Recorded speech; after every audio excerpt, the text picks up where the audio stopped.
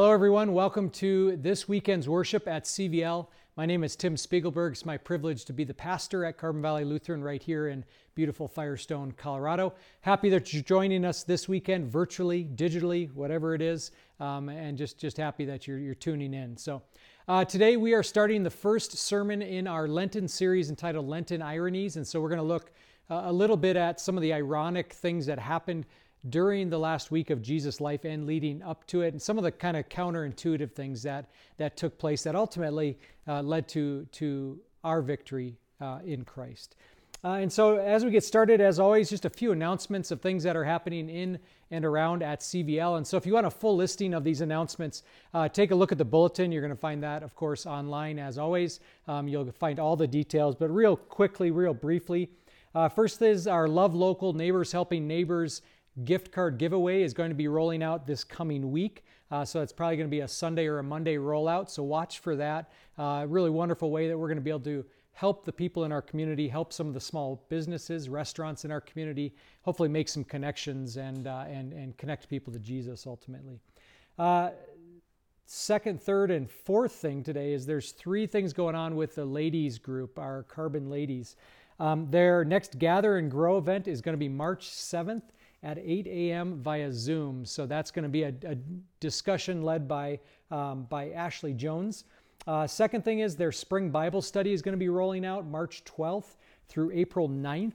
And you ladies are going to be going through the book He Chose the Nails by Max Lucado. So if you want to join either of these things, you'll find the contact information in the bulletin. You're going to reach out to Lisa McGathy, who is our ladies group coordinator right now, and she'll be able to get you squared away. Last thing is during this month, we're leading towards the end of it. The ladies online super silent auction is still going. So if you haven't had a chance to look at some of those gift baskets, we'd love to have you bid on them. And remember, all of the monies that are raised from that auction go directly towards our ladies ministry to do things just like we were able to announce today. So those are all the opening announcements. Let's begin the worship of our Lord then this weekend.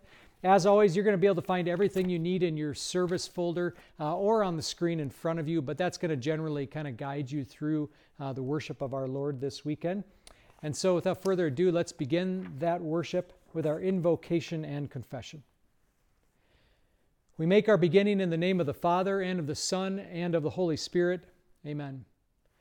Dear friends, let us approach God with a true heart and confess our sins, asking Him in the name of our Lord Jesus Christ to forgive us.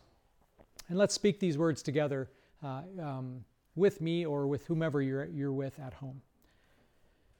Lord of life, I confess that I am by nature dead in sin, for faithless worrying and selfish pride, for sins of habit and sins of choice, for the evil I have done and the good I have failed to do.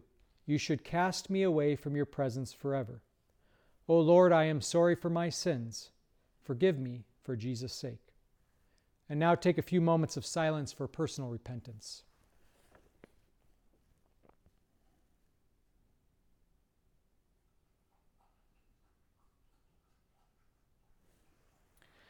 Christ has died, Christ has risen, and Christ will come again.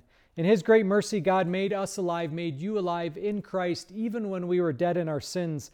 And so hear Jesus' words to you. I forgive you all your sins in the name of the Father, and of the Son, and of the Holy Spirit. Amen. Let us pray. Lord, as we begin our walk toward Easter, let these 40 days move us toward repentance and sorrow over sin, but also the joy that comes with knowing that Lent isn't a tragedy, it's a victory. Your victory over death and our forgiveness. Help us see the necessity of your death so that all would live eternally.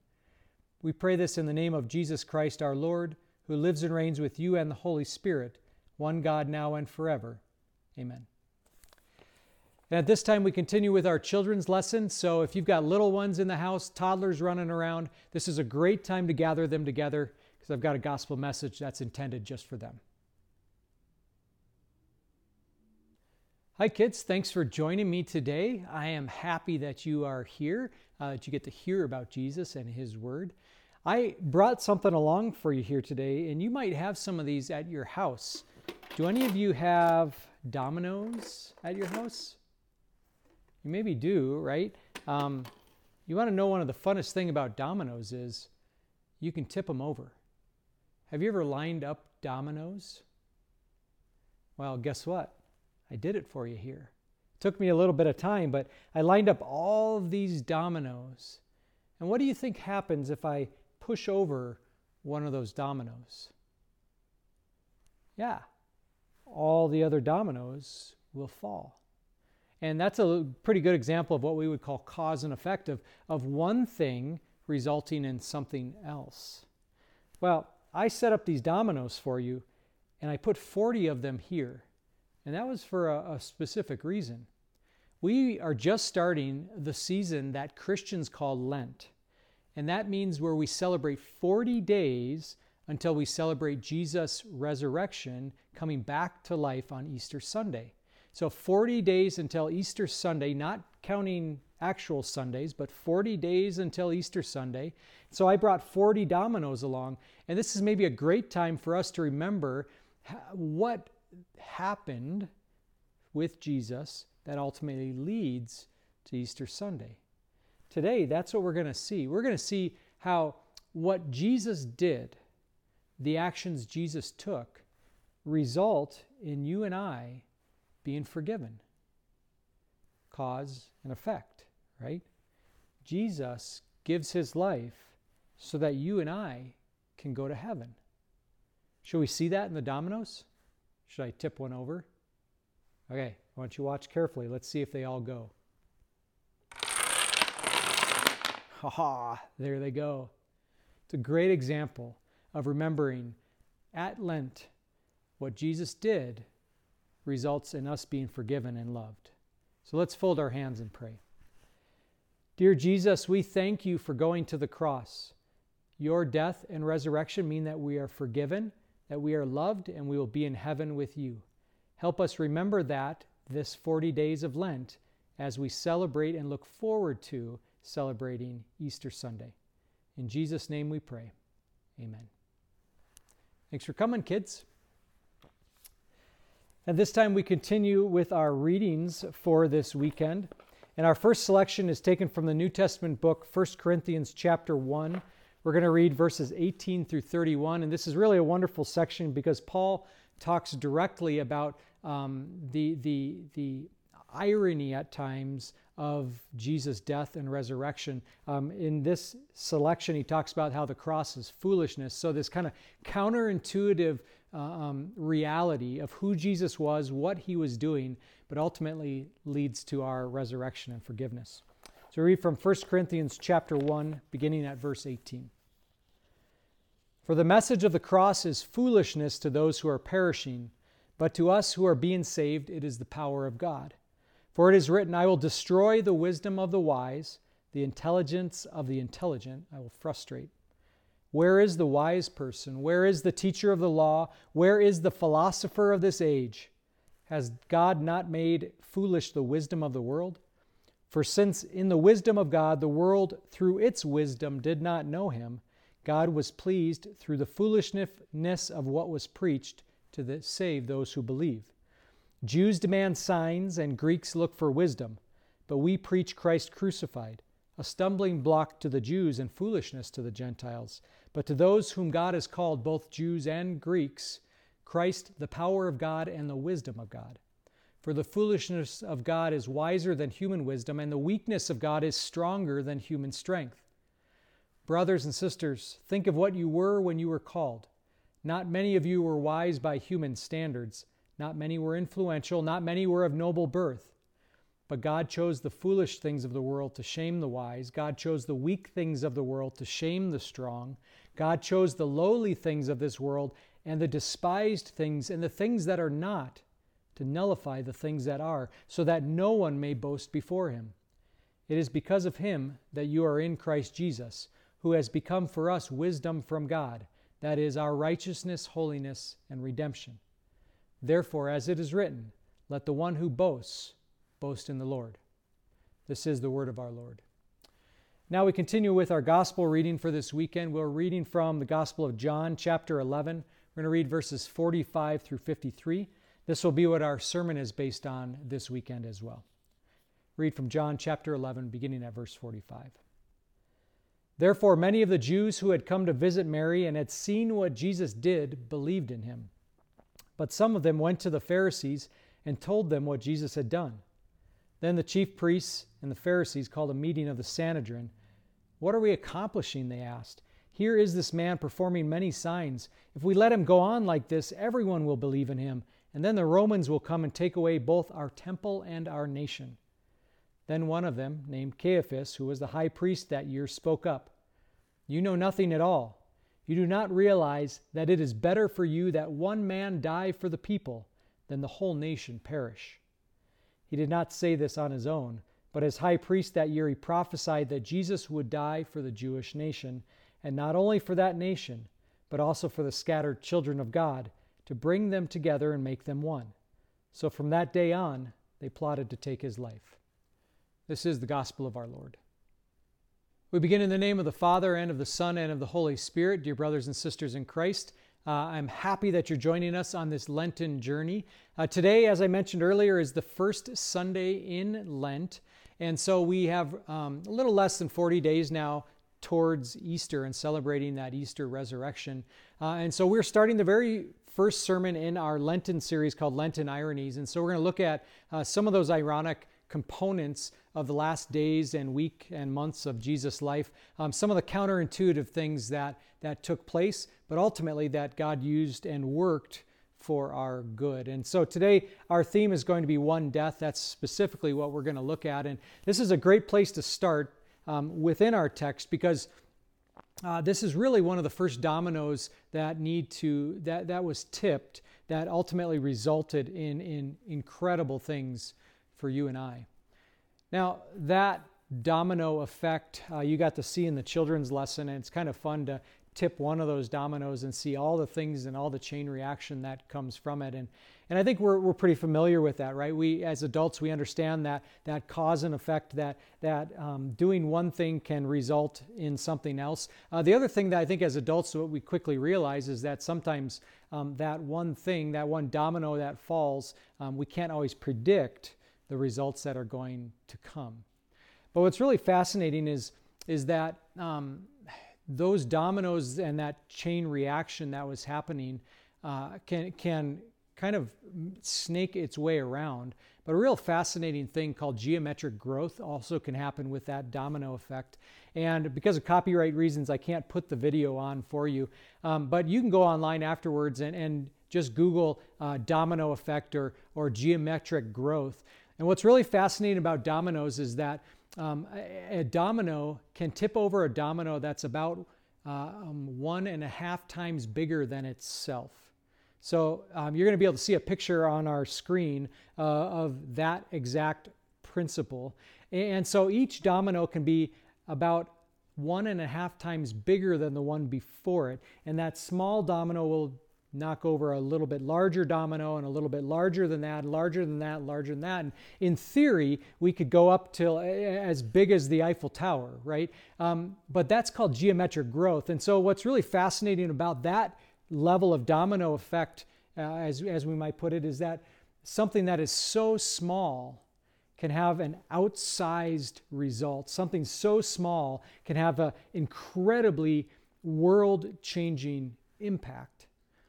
And I think that's a good illustration for what we're going to see today, because we run into a man named Caiaphas who thinks that this is a very small domino to fall, named Jesus, a carpenter's son from Nazareth.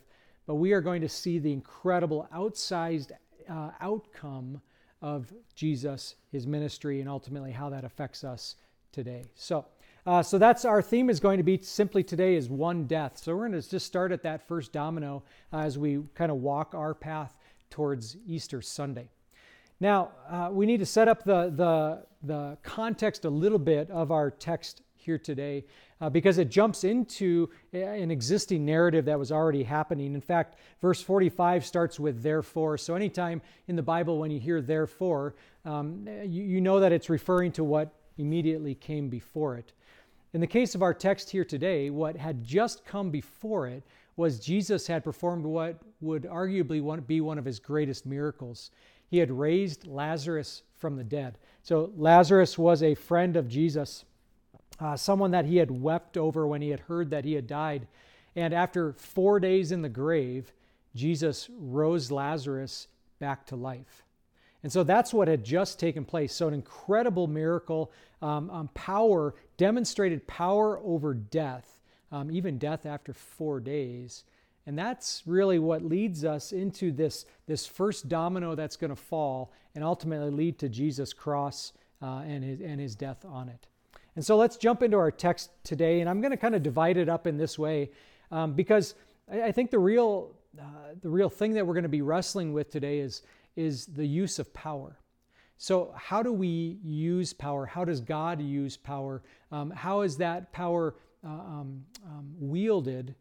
Is it for ourselves or for the good of others? And so our text kind of fulcrums around that central verse in verse 50. You do not realize that it's better for you that one man die for the people than that the whole nation perish. That single verse, verse 50, kind of becomes the dividing point. And so we're going to look at how the Sanhedrin and Caiaphas wield their power, and then we'll look at how God wields his power and ultimately the results for us as human beings, not only spiritually and eternally, but also just for our daily living. So let's jump into our text. I'm going to read for you verses 45 through 50, and we're going to look specifically at that, how that earthly power by earthly men was wielded. Therefore, many of the Jews who had come to visit Mary and had seen what Jesus did believed in him. Now remember, what they had seen was that Lazarus had been raised from the dead. But some of them went to the Pharisees and told them what Jesus had done.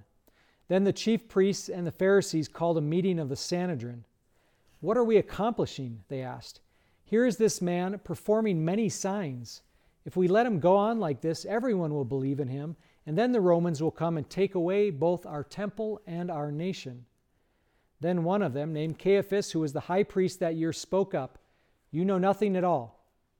You do not realize that it is better for you that one man die for the people than that the whole nation perish." So we kind of get thrown into it with this group of people that are reacting specifically to this miracle that Jesus had performed of raising Lazarus from the dead. And it was remarkable. In fact, what's really fascinating about this is that Caiaphas and the Sanhedrin and the Pharisees and Sadducees concede the point that Jesus was performing miracles. And we may not catch that at first, but you read this text, and at no point do they argue that Jesus wasn't doing these things. In fact, they know that he had done many signs, including raising Lazarus from the dead. And it was self-explanatory, because if you wanted to see the effect of Jesus' power, of who he was, you could just go talk to that guy named Lazarus. And so in our text, it's amazing that these Pharisees and Sadducees and Caiaphas concede that point. They say, okay, Jesus is performing things and doing things that we couldn't do. He is performing signs and performing miracles. They concede that point. Now, what's interesting, though, is what those signs ultimately moved these men to do. And that's really where kind of the layers get peeled back on their hearts, and we get a view of what was truly their motivation and what was truly in their heart. Specifically, we're looking at what they call the Sanhedrin or Sanhedrin. It was a group of 70 men made up of Pharisees, Sadducees, and scribes that were the religious ruling council in Israel at that time. And so they had authority within the religious realm. And so they would govern the religious and spiritual life of the Israelites. Now, here's what the real sad part about that is that in their governing of the religious life of the Israelites, they had gone beyond Scripture and what God had laid out for them, and they had added all kinds of what we call hedge laws around God's laws. And so God gave them laws and directions, said, live your life in this way, do these things. These are things that are going to bless you. But that Sanhedrin, Pharisees and Sadducees, had taken it upon themselves to add in law after law after law, layer after layer after layer. And what it had resulted in was an incredibly spiritually heavy load for the Israelites, to the point where Jesus calls the people of Israel like sheep without a shepherd, that they didn't have somebody that actually cared for them in their religious leaders, that all those religious leaders were doing were heaping more and more rules and regulations, and do this and don't do that, and legal requirements upon the shoulders of these Israelites. Now, here's what it resulted for many of them. Some of them maybe would try to do everything that the Pharisees were saying, and it would lead towards self-righteousness, right? So at least I'm a little better than that, my neighbor over there, because I go to church and I do my sacrifices and I don't work on the Sabbath and I do these things. And at least I'm a little bit better than that guy over there. And so it would encourage a spiritual comparison, right? And ultimately that just led to self-righteousness. At least I'm not that poor sucker over there. But the other sad way that sometimes it would go is that it was such a load and such a burden upon the shoulders of these Israelites that they simply gave up. They just said, well, who can do it? Who would want to do it? Too much time, too costly. I don't know what it leads to. I don't know what the heart of it is. I don't know the purpose of this. And all that is happening is our religious leaders are telling us to do more, give more, act in certain ways. And unfortunately, many within Israel had simply just given up, right? In despair, had just said, enough of it. I don't want any more of it. Well, it's into that religious scene that Jesus appears. It's into that religious scene that Jesus comes and performs miracles and forgives and opens the heart of God and the loving heart of God, and ultimately reveals the promise of the Savior of whom he was. And so that's what's happening here. And the high priest named Caiaphas and the Sanhedrin really get their inner motivations revealed at this sign that Jesus had performed. And one of the real ironic things about this is earlier in Jesus' ministry, these same Pharisees and Sadducees had actually demanded signs of Jesus. They said, if you truly are the Son of God, then give us a sign. If you are this person, then give us a sign. Do these things, and then we'll believe in you, right? Well, that's the irony of our text here today. Guess what Jesus had done? Oh yeah, those signs. He had actually done it. In fact, he stepped right into what they demanded, and yet that's how their hearts are revealed. It didn't lead these men to faith. It actually revealed their hatred of Jesus and their unbelief. And really, that's the heart of what's happening here. And you can get a sense of it even from our text. These men didn't have any interest in the good of their people that they were ruling over. They didn't have any interest in the good of their neighbors around them. They didn't have any interest in healing. The only thing they had interest in was retaining the limited power that they had. And you see how they kind of violently react to that. You say, if Jesus keeps doing these things, everyone's going to believe in him. Well, as believers, we would say, what's so bad about that? Well, nothing. That's awesome, right? But not to these men. Because if people believed in Jesus, they would not be looking to them, and they would lose their earthly power, their earthly influence, and that's the last thing that they wanted to have happen.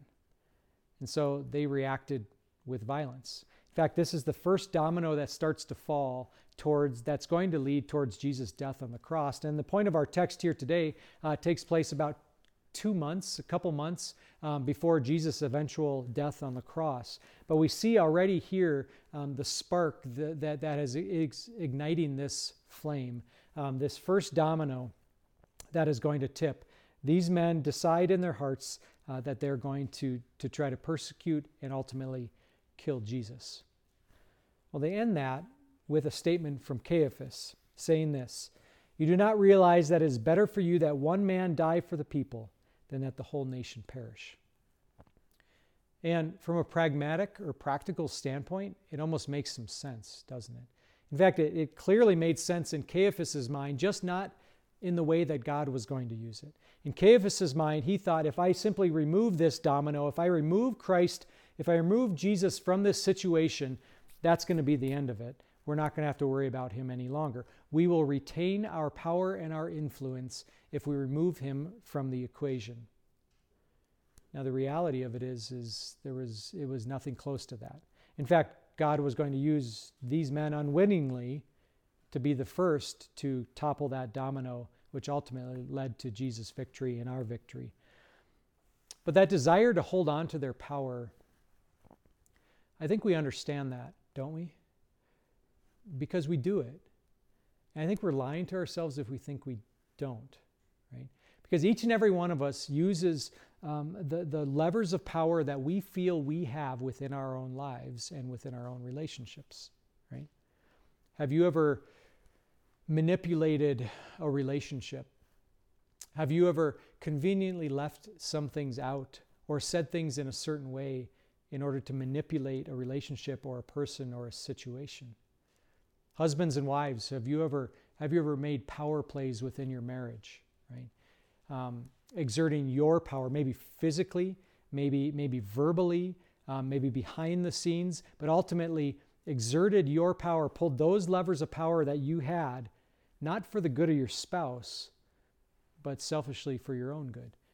It happens within families too, doesn't it? As family dynamics come and go and kids bicker and argue between one another and people jockey for position and to try to grasp a hold of the limited power that they have. We see it within the workplace as workers and co-workers and bosses and employees jockey for position and pay and influence and respect. We see it within the halls of our government continually, just a daily living of pulling levers of power for your own good. We see it between nations. We see it in our world. We see it all over the place. This continual battle of trying to gain power and hold on to it. And so when we see what Caiaphas and the Sanhedrin are doing, I think we can understand it, because when we're being honest with ourselves, we do it.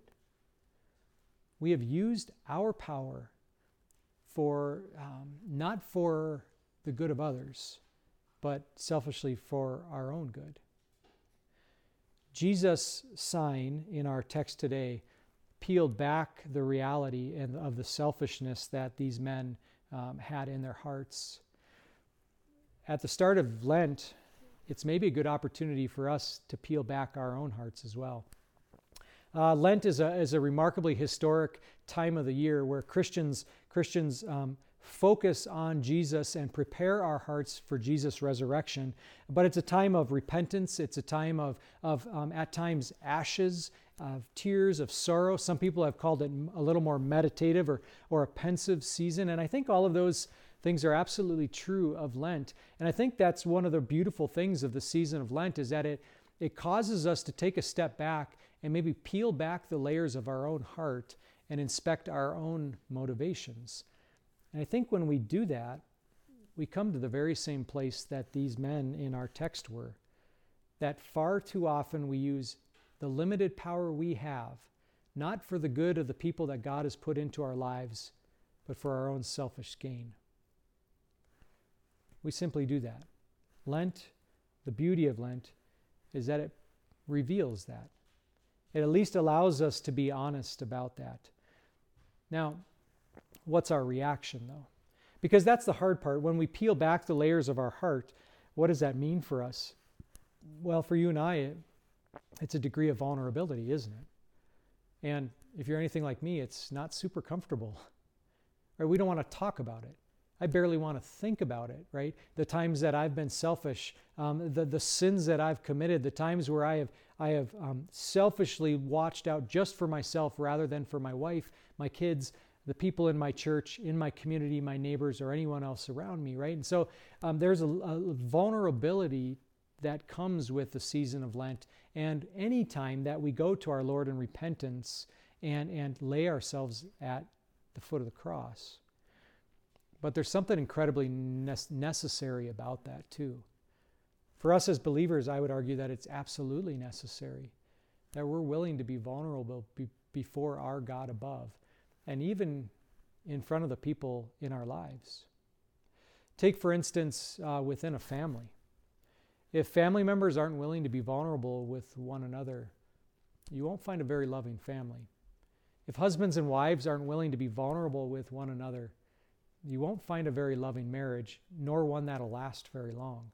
See, the reality, some of the best things in life come from us opening our hearts and putting ourselves out there. Living our lives selflessly rather than selfishly. Now, here's what you're thinking, and I know because you felt it, and so have I. When we live our lives like that, we open ourselves up to hurt, don't we? It's true. When we live our lives selflessly, vulnerably, we also open ourselves up to hurt because our hearts have been broken. At times, people will stomp on our feelings and our emotions, and we will be sinned against. And the reality of it is, there's no solution for that. Living in this life and living in a way that is transparent and vulnerable at times will cause us pain. But here's the encouragement. When we do that, we're following in the footsteps of our Lord and Savior. And when we do that, we are opening ourselves up and the relationships in which that we are in to greater love and depth than we could ever know if all we did was guard our hearts and our lives. That's exactly what Jesus did. He didn't wall off his life. He had all the power in the world, and yet he made himself vulnerable, opening himself up even to death on a cross. And so you see the perfect example of it and the reality of it in Jesus, that he was willing to walk to the cross, to die on that cross for you and I. And so if anything, Lent is an opportunity for us to strip things back, but ultimately see our Lord and Savior and know that we are forgiven and we are loved. And that leads to the second half of our text here today, because remember that middle verse was kind of the fulcrum.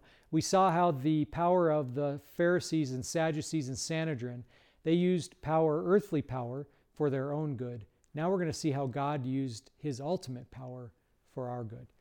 Go on in verse 50. You do not realize that it is better for you that one man die for the people than that the whole nation perish.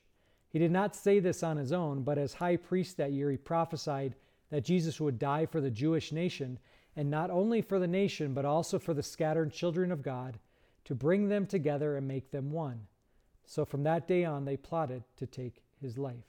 Now, what's really fascinating that John kind of takes us through here is kind of a verbal stepladder walking us through the incredible impact of exactly what Caiaphas was saying, what ultimately happened, and then ultimately what it means for you and I. And so he starts out talking about Caiaphas's words, right? It's better that one man die for the nation than that the whole nation perish. Caiaphas wasn't a believer. He didn't believe in Jesus. He actually thought that maybe he could snuff Jesus out and this would be the end of it. And yet, Caiaphas, this unbeliever, makes one of the greatest proclamations of exactly why Jesus had come to earth. It was exactly for that. Jesus' substitutionary work, that he would die in our place in order to bring us close to God. In fact, our text says that one man die for the people. I think maybe a little bit better translation is in place of the people. So it's the Greek word huper, which means in place of. It's a substitutionary idea. So Jesus is going to take the place of the people of all time. Christ would bear the sins that we committed. This is Jesus' substitutionary work. And in our text here today, from the mouth of an unbeliever, we see the first domino fall as Jesus walks diligently and patiently and humbly towards that cross, his substitutionary work on our behalf. And now what's really fascinating is that John kind of takes us through this progression. And he talks about Jesus dying for the people, and he talks about nations, but then ultimately he ends with to make us children of God. So this is kind of where John is taking us. He's saying Jesus is going to be our substitute. He is going to stand in our place and pay the price which we could not. He's going to do that for nations. He's going to do that for nations that are made up of people. And then ultimately those people of which we are a part are going to be made children of God through his work. And so you kind of get this step ladder of discussions of groups of people, and you start thinking nationalistically in the Jewish people and the Israelites, but then John boils it down to, well, those nations are all made up of actual people, human beings in this world, right? But then ultimately John ends with because of Jesus, because of his substitutionary work, we are now children of God. So you've gone from being a nation and a people to actually being part of a family. That's what Jesus has done for us. That's what his substitutionary work does for us. We could argue that without understanding Jesus' substitutionary work, we don't truly understand the heart of Christianity. And here it is. As this domino falls, it will end at the cross. Jesus' death, but ultimately his resurrection. See, that huge domino at the end, the one that we could not push over on our own or conquer on our own, ultimately was death. It wasn't about nations or the Romans or the Sanhedrin or even you and I. Ultimately, it was about Christ conquering death on our behalf. That's the path that Christ walks during Lent on our behalf. That's the victory you have. As we walk through Lent in repentance, you are assured that your sins are forgiven, that because Christ was victorious, you are victorious, that the cause and effect of Jesus' substitutionary work was that he gave his life so that you would have eternal life in eternity with him. No more guilt, no more shame, and to be honest, no more necessity to wield our earthly power for our own selfish means. It allows us to live a life that gives glory to our God above and loves our neighbor as ourself. It allows us as believers to open our hearts even at times when maybe they are damaged and hurt. But we are able to open our hearts and to forgive and to love and to share Christ because that's exactly what Jesus has done for us.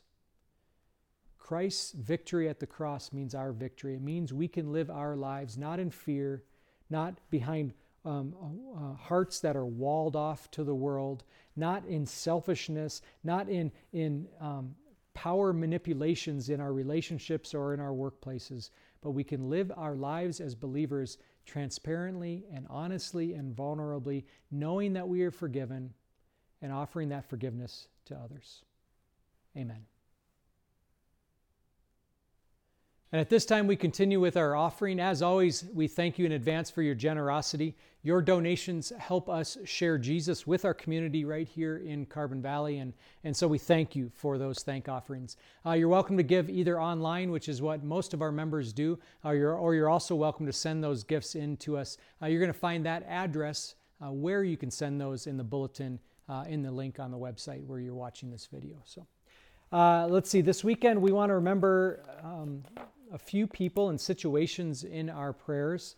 The first is we want to remember all of those who are suffering or hurting in Texas in the aftermath of that storm, loss of power, loss of water. Even today, the many people are still suffering, still kind of enduring and moving without clean drinking water, even though the heat has started to come back on. So we're going to ask that the Lord continues to be with them. We also have a prayer today, continued prayer on behalf of my daughter Tatum, who continues to struggle with the complications from her autoimmune disease and hasn't had a particularly great week. So we're asking the Lord continues to be with her. So let's go to our Lord in prayer on this weekend.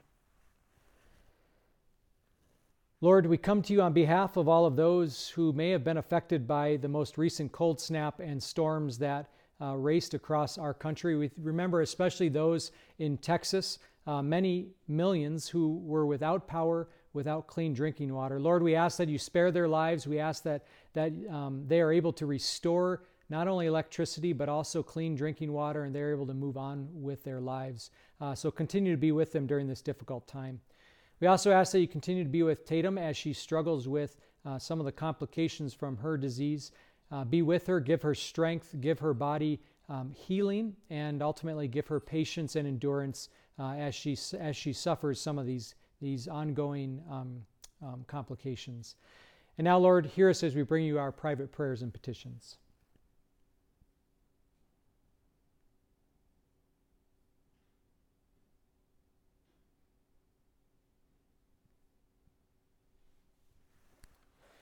And now you're welcome to join along with me in speaking the words of the Lord's Prayer. You're going to find that on page 6 of your bulletin. Welcome to speak these words along with me. Our Father, who art in heaven, hallowed be thy name. Thy kingdom come, thy will be done on earth as it is in heaven.